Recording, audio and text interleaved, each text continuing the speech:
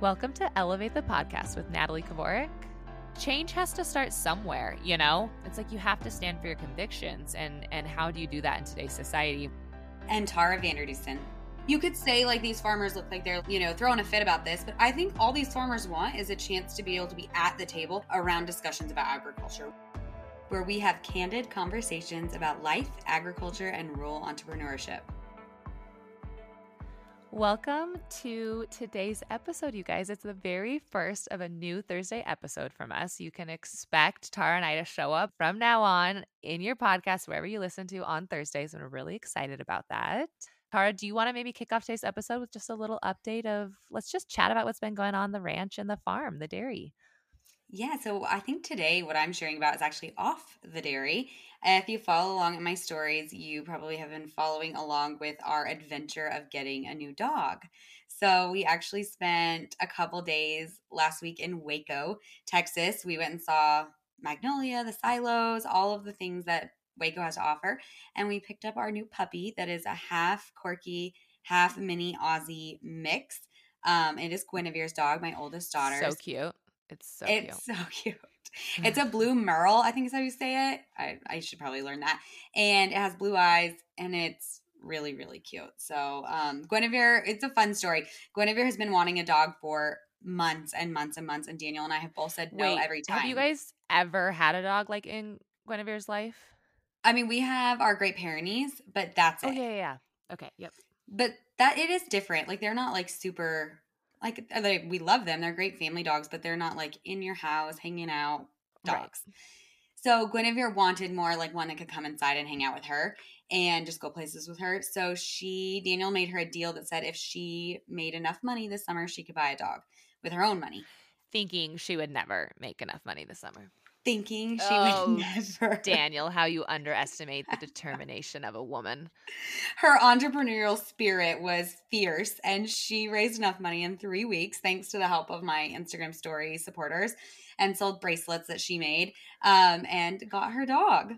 And they're the cutest bracelets too. She actually made those for us for Elevate Ag when we recorded the online course. I remember you brought those down to Texas, and I was like, what? And they were so cute.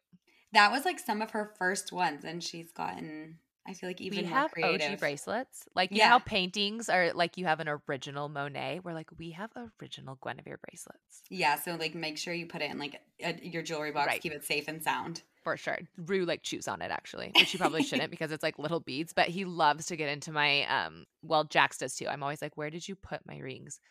They love to play in my jewelry stuff. So it's definitely not in a glass case. Sorry, Guinevere. She'll forgive you. So that's our like life update right now. I think we're like, doing the whole like potty training a puppy, getting up in the night, all the fun things that come with the puppies. So that's pretty much consuming our life. Anything exciting on the dairy that you want to share or update us on? Actually, yes. I feel like maybe now is as good time of any. We have been working, especially my brother-in-law, my oldest brother-in-law, has been working like very hard on a project, installing solar panels on our dairy farm. And construction started just a week ago on putting in the solar panels in the pasture in front of our dairy. And our dairy barn will be 100% solar powered. I know, it's so neat. I actually got to see it when I visited you guys in New Mexico when we were down there.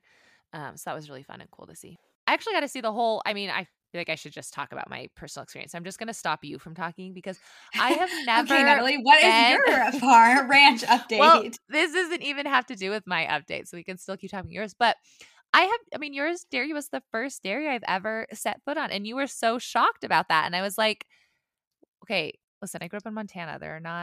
It's not a dairy community up there. So I don't know. I learned a lot. Dan took me through the dairy. It was really neat to have him kind of explain some things and just see, a dairy in real life, like firsthand. I don't know why it surprised me so much. When you got out of the car, you were like, I've never seen a dairy cow. I guess I think of like beef. Like obviously we don't have beef cows, but I've been around plenty of beef cows. So it was just like so funny, but it goes to show you how little within agriculture we actually don't know that much about each other and each other's businesses and like all things ag. I talk about that all the time because that was one of the first reasons I was actually super nervous to advocate is because I felt like I had very limited exposure to. I grew up in the registered industry, and I feel like I knew that, but I didn't know the feedlot sector. I didn't even know commercial when I married my husband very well, and so thinking about all of like how vast the agriculture industry really is, it made me very nervous to start kind of like using my voice in it, which I think a lot of people actually struggle with. And looking back, it feels silly and small, but I remember being in that moment being like, my voice is not equipped for this. I have to agree with you. Even covering all of dairy, like dairy within itself, probably just like any ranch, any type of operation, it's so different. Like dairy farming in New Mexico versus like dairy farming in New York State, like could not be more different. So it's just a scary feeling of being able to like share about ag and feeling like you're representing ag, but like you're just one tiny voice, that's just it's your story. And yet you feel like the weight of such a bigger industry, such a bigger community. Mm-hmm. So, what is your ranch update then? Well, I feel like I should probably share about when we were down with you guys. I kind of just talked about how we got to spend time on the dairy, but the original reason we went down was because anyone with any parent with age gaps would maybe relate to this. But Luke and I kind of had a very intentional conversation a couple of years ago that we're like, we feel like we have a lot of time left with our littles and less time with Tad, our older child. So we kind of wanted to focus less on like family vacations and more on maybe some like individual vacations with Tad where we could just, have memories with just him before he leaves us for college and never returns again ever to see us. So Tad loves to golf. If you follow me, you know that. And so a couple of years ago, Luke and I decided that that's what we would do with Tad once a year is we would be very committed to taking Tad somewhere. It didn't have to be far, could be far, just making sure we carved out like 3 days to go somewhere to do something with Tad that he loves. And so this year we thought it'd be really fun. Tad's going to be a junior in high school. So we thought it'd be kind of fun. Obviously, a lot can change from now until when he graduates. But we thought it'd be fun to tie kind of our golf trip with Tad into maybe a place that he would be interested in college. And so we went down and the guys golfed in Lubbock, Texas, and we looked at Texas Tech, which I told you, I was like, that is a beautiful campus. I was astounded. The architecture, I just thought it was a lovely campus. And so we did that. And then the guys golfed and you came down and picked me up and we went to the lake and we recorded some episodes for the podcast and just did some business stuff, which was really fun. So it was like a perfect vacation. Well, it was a perfect vacation for Luke and Tad because they got to golf and do all the things that they want to do in the lake. And then I got to do, as an unhealthy type 3, I still got to do a little bit of work on my vacation. So I actually love that you do this with Tad because one of my favorite trips with my parents, like I'm number 2 of 4 kids. So you didn't get to do like trips with your parents very often, like alone. But one of my favorite trips was visiting the University of Arizona, which is where I ended up going to school. And so I loved having that time with them to like explore the campus. And so I'm like so excited for Tad. I'm really, really pulling for Texas Tech for Tad so that you can come down and visit all the time. I know we had that conversation before. I was like, do you think it'd be weird if I just like live part with you and part with Tad when he leaves for college down here? I know. I'm like, Oh, please pick Texas Tech. yeah. Well, we'll see. Yeah, it was a very fun trip. So, do you want to move in? So, another thing we want to start doing on Thursdays is what we're calling our weekly obsession, where one of us kind of picks Yes. something to share about that we've either like currently been in love with, or maybe we've been doing it for a long time and just haven't shared with you guys. But we're calling it our weekly obsession. So maybe we should move into enough update. Maybe we should talk about our obsessions. Yeah, and my obsession, I'm embarrassed to tell you this. Oh my gosh. So, my weekly obsession, I went to the Silos, like Magnolia at the Silos, and if you've ever been, their bakery, like the Magnolia Bakery, is so good. We bought a half a dozen cupcakes, and these are not like standard cupcakes. These are like oversized, extra frosting, special cupcakes. And I Like the way cupcakes should be. yeah, like really cool flavors. So we got the summer box, so it was all sorts of different like creamsicles and like strawberries and cream. So The embarrassing part is I brought you 2 cupcakes for you to try, and when I was driving to Lubbock to pick you up, I got really hungry and I ate one Oh my gosh. on my drive in the car. So you only You got did not tell me that when I I was down there. know. That's hilarious. I know. And then I was still hungry. I think the first thing you said when you got in the car, I was like, hey, do you want to eat? And you were like, I don't care. And I was like, well, I do care. I'm going to eat. So yeah, I ate one of your cupcakes. I'm sorry, but that's how good they were. They were so good. I couldn't have them sitting in my car and not eat one. Well, but I still saved one for you. So, it's Do you think it's so I want to ask this. I wonder, do you think it's weird that like what percentage, I'm so curious, everyone listening, have you been to Magnolia? Like I have not, you had not until last week when you went and picked yes. up Huey. Do you think that's odd? Are we the outliers? I don't know. I was wondering the same thing. I don't think we are. Okay. I would say I don't think we are with an ag. For some reason, I don't think there's like as big of a draw. Maybe I'm way off on this, but I have an aunt that lives in San Jose, California. Actually, 2 aunts that live in San Jose, California, big city, like Bay Area. They have both gone to Dallas, drove down to Waco, and seen it. I wonder if it's almost more a draw for people from like the city. I don't know that like aren't involved Interesting. in ag, and then it like I do think it really their show appealed to lots of people, obviously, but I don't know because I had never been and I didn't have a strong desire to go. Like if we weren't picking up the puppy, I don't know that I would have been like, "Yep, I'm going to carve out like 3 days to drive to Waco and go see the silos." Yeah, I have yet to do that. So Yeah, you'll have to if you guys have been or haven't been, whatever your opinion is, share it in stories and tag us. We'd love to get feedback on what you guys think of the silos at Magnolia. and now you know if you haven't been. Oh, or also maybe tag if you also have a cupcake obsession. And if you haven't been and are going, now you know that the cupcakes are one of the things you need to hit. So I also have an uncle who lives in Southern California, big city again. He's been, and his number one recommendation was also the cupcakes. So that's why we went, and it did not disappoint. Oh, There's like literally a line to get them, and we like waited in interesting. line and got What's them. the draw? Like the unique flavors, or what is like, why are they so great? They just taste really good. The frosting's really good. It's buttercream I wouldn't know. You frosting. ate mine. That's I interesting to hear. know. Please tell me because you ate mine. So The one I ate was really good. It was like chocolate frosting and like yellow cake. It's not like that exciting. Like this one was, I think, called the classic or something. The one I ate of yours, but it was just like it was very like is that classically supposed good. to make me feel better? Like, don't. I'm not sure. Don't worry, I'm I so ate a sorry. bland flavor. It was just an original of yours. Don't feel bad at I all. Yeah, I saved you like the strawberry and cream one. Like that's a cool flavor. That was one of their summer flavors. So you're welcome. Okay, so now I think if we're good on the cupcakes and me eating them all, Yeah. let's maybe move on to some industry news.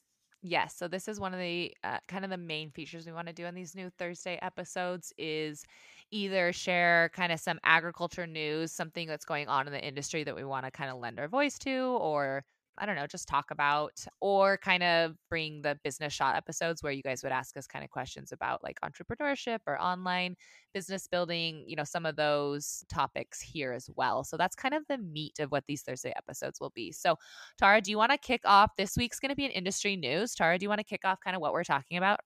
Yeah, so this week we are talking about the Dutch farmers in the Netherlands protesting the nitrogen emissions. Like the government has imposed reductions on nitrogen emissions, and Dutch farmers have been protesting. This one, we both, Natalie and I, had received multiple DMs from you guys asking us to talk about this, get our thoughts, share. And on top of that, this also is like near and dear to my heart as my family is still located in the Netherlands. My dad, his first cousin, still dairy farms in the Netherlands. So strong connections, agriculture in Holland.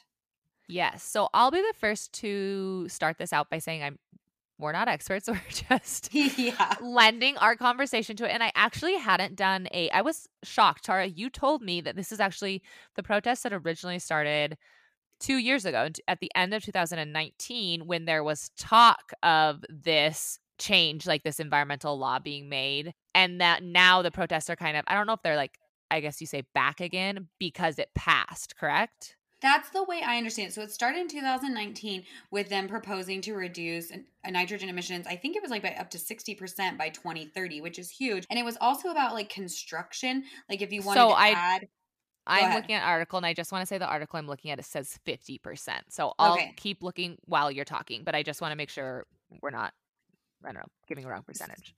Yeah, so in 2019, a lot of it was about construction. Like if you wanted to build or do something new, you had to do soil sampling, and depending on how much nitrogen was in the soils, it could limit like what you were able to construct. And so that's what that started. And you had not seen the pictures from that 2019 protest until we were researching for this, and you were shocked. I mean, you're talking like the entire interstate, or what would be like our interstates, highways, were completely flooded with tractors. I mean, I guess just all sorts of different types of farm equipment, trailers, trucks, and trailers, just to protest. I mean, it's incredible how together the farmers joined together for this protest. Like, I don't know if we'd have that kind of like overarching support. I mean, obviously, the Netherlands is a small country as in relation to size. So I think that that probably was like added to that you're in close proximity to each other. Whereas in the United States, if we were all going to like protest Washington, D.C., that could be like thousands of miles for some of us. But it just was very powerful. When you see the pictures of the amount of tractors, it's crazy.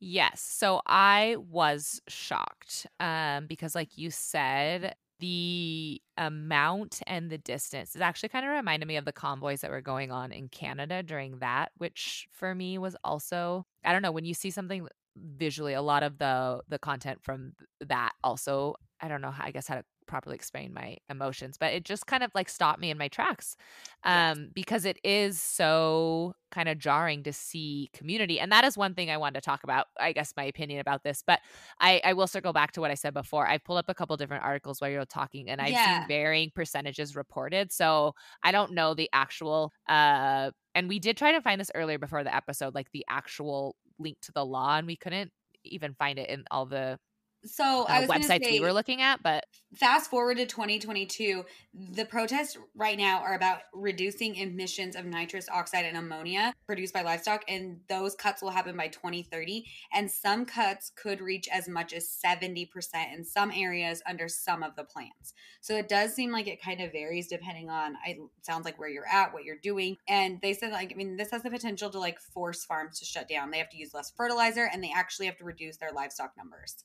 yeah, I wish I had the article that I was reading earlier, that there was a governing, I don't know the person's position, but he basically said some farms won't continue on, period, end of story. Like very emotionless about how drastic this will affect the farming community.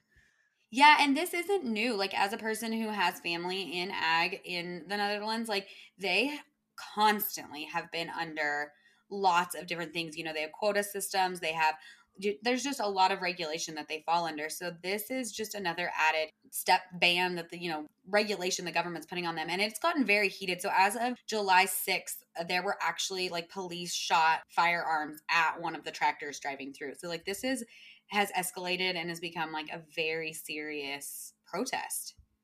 Yeah, so what is, I guess, your thoughts on it? How So, they're handling it, what's going on? I mean, do you have a personal opinion, especially with family over there?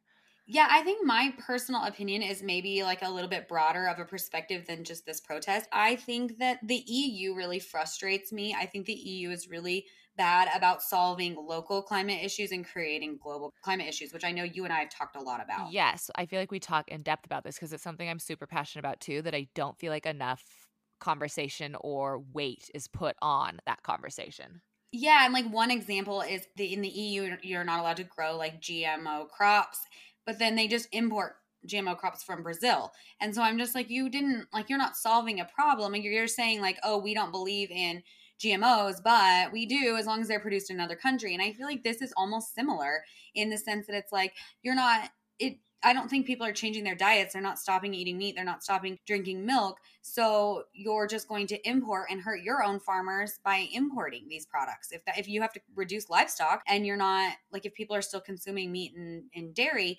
then you're just putting those emissions onto another country essentially instead of trying to work within your own system to make it better. Yeah, I think stuff like this is very interesting for me because I also think it's, and we had kind of had this conversation, but I think it's important or at least interesting, or I don't know the right word, but to think about what, if we do, if the Netherlands is decreased in agriculture, then what does that do to like importation and exportation for the rest of us? Kind of like we're saying localized versus global. And not just for, I mean, what you were talking about is for what they're trying to curb, right? So if they're trying to cut down on ammonia emissions, are they just raising it in other areas of the world, because they're now exporting or importing it? But I think even going a step back and not just talking about that, but just about what they export that we need. You know what I'm saying? Like the whole Yes. exportation, importation, the whole map, like the whole system of it. What does it change if a major player, because agriculture is a pretty significant part of the Dutch economy. So if that is, curbed down, one, what is the Dutch economy replacing? What are those jobs? What's that economy look like? And then two, what's it look like to everyone else's economy that's reliant upon the Dutch agriculture? Well, and like I think about this, I've had this conversation with you and others online. When we share about our advocacy posts, a lot of times we use US numbers for emissions. And we often hear like, oh, I'll get like feedback from like activists or others, like you need to be using global emissions because the numbers are very different. US has the lowest carbon footprint for a gallon of milk in the world. And so my argument is always, instead of using global numbers, let's look at United States as a, what we could be doing. Like, okay, this is how we could. And so European countries, the same. They're a developed nation, they're a developed continent. They should be saying, okay, well, we're not going to get rid of ag. We're going to make ag better.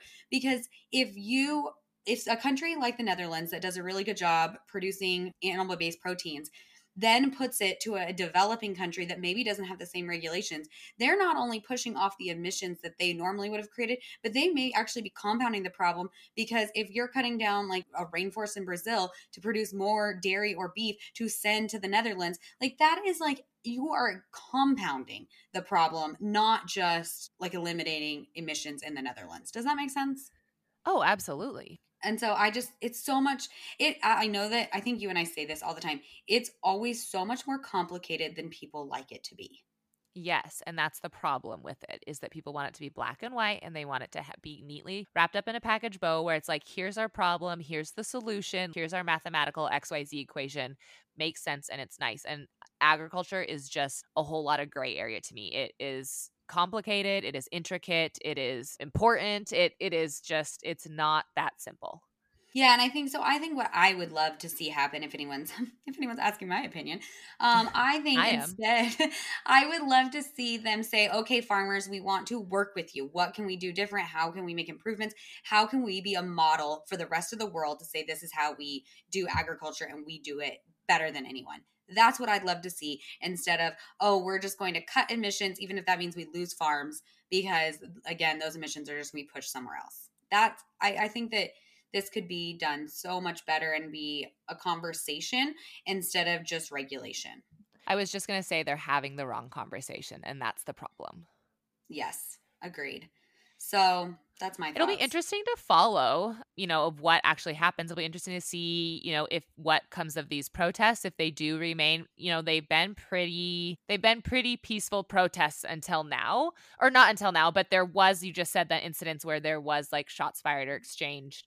And Yes, I don't know the exact details. circumstances, but it'll be interesting to see, since that's kind of the first tipping point of maybe from non-peaceful Yes. into or from peaceful into non-peaceful. It'll be interesting to see if they, the farmers continue on, if they scale back a little bit, if they change their approach, like what. I mean, again, from these pictures, and if you guys haven't seen pictures, we're gonna go ahead to our Elevate Ag Instagram page, because we'll share in the post or in stories, so you guys can kind of see. But there's a lot going on social media, but I mean, it's well attended. They're very passionate about this. I feel like they're not going to back down. So it'll be interesting to see how they change their tactics, or like what their plan is moving forward. Yeah, I agree. And like, so the first protest in 2019, I'll say they drove to like The Hague, which is like the center of government in the Netherlands. And this time they're blockading supermarkets. So it just will be interesting to see how it develops, how they continue their strategy, and if they like are invited to the table. Like, I think Right. you could say like these farmers look like they're like, throwing a fit about this. But I think all these farmers want is a chance to be able to be at the table around discussions about agriculture, which is not asking a lot. They should be given that right. Absolutely. And it's interesting because you said that it looks like they're not, like throwing a fit or not handling it well, or it's negatively portrayed for them.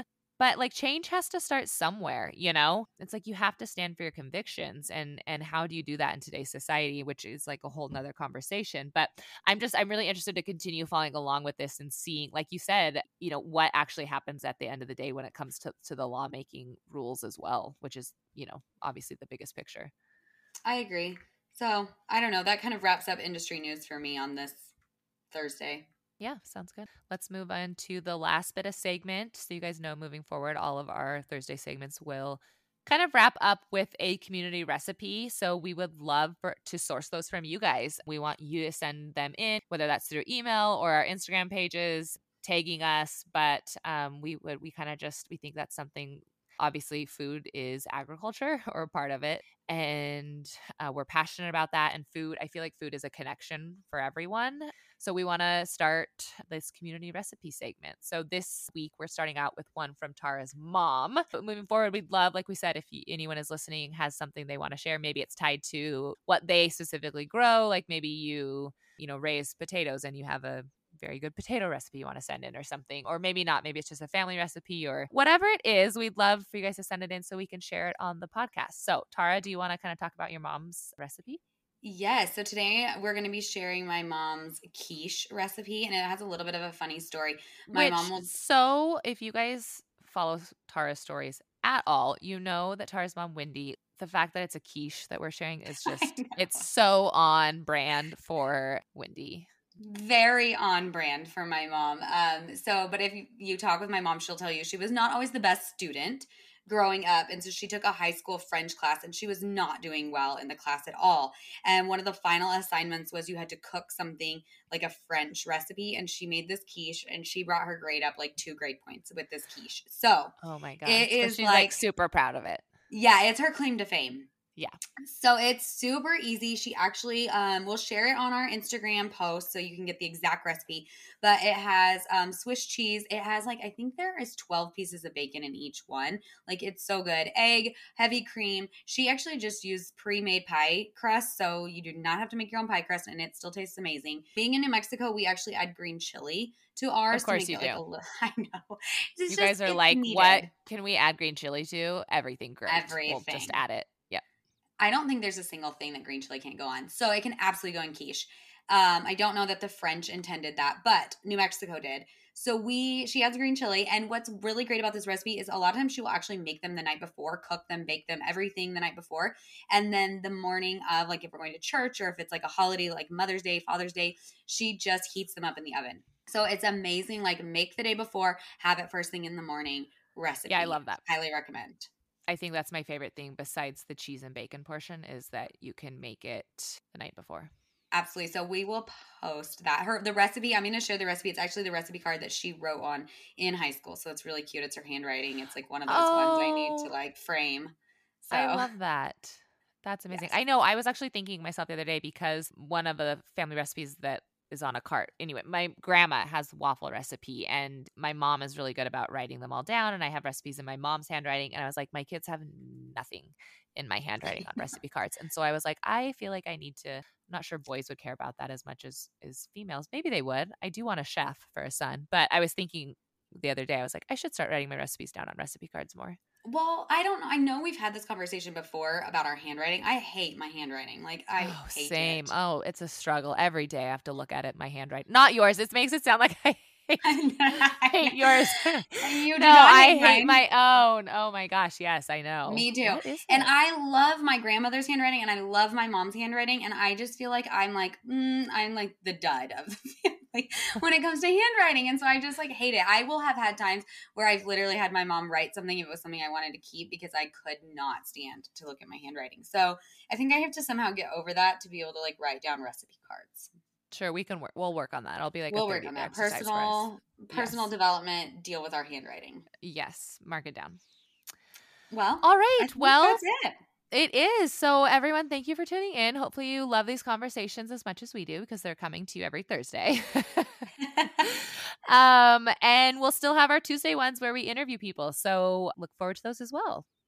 Yeah, and if you enjoyed today's episode, I hope that you will take a screenshot, share it to your stories, tag us, let us know what you thought of today's episode. Let us know your favorite part, favorite segment, share those recipes, and like we said, let us know if you've been to the silos, haven't been. We want to hear all the feedback from you guys about today's episode.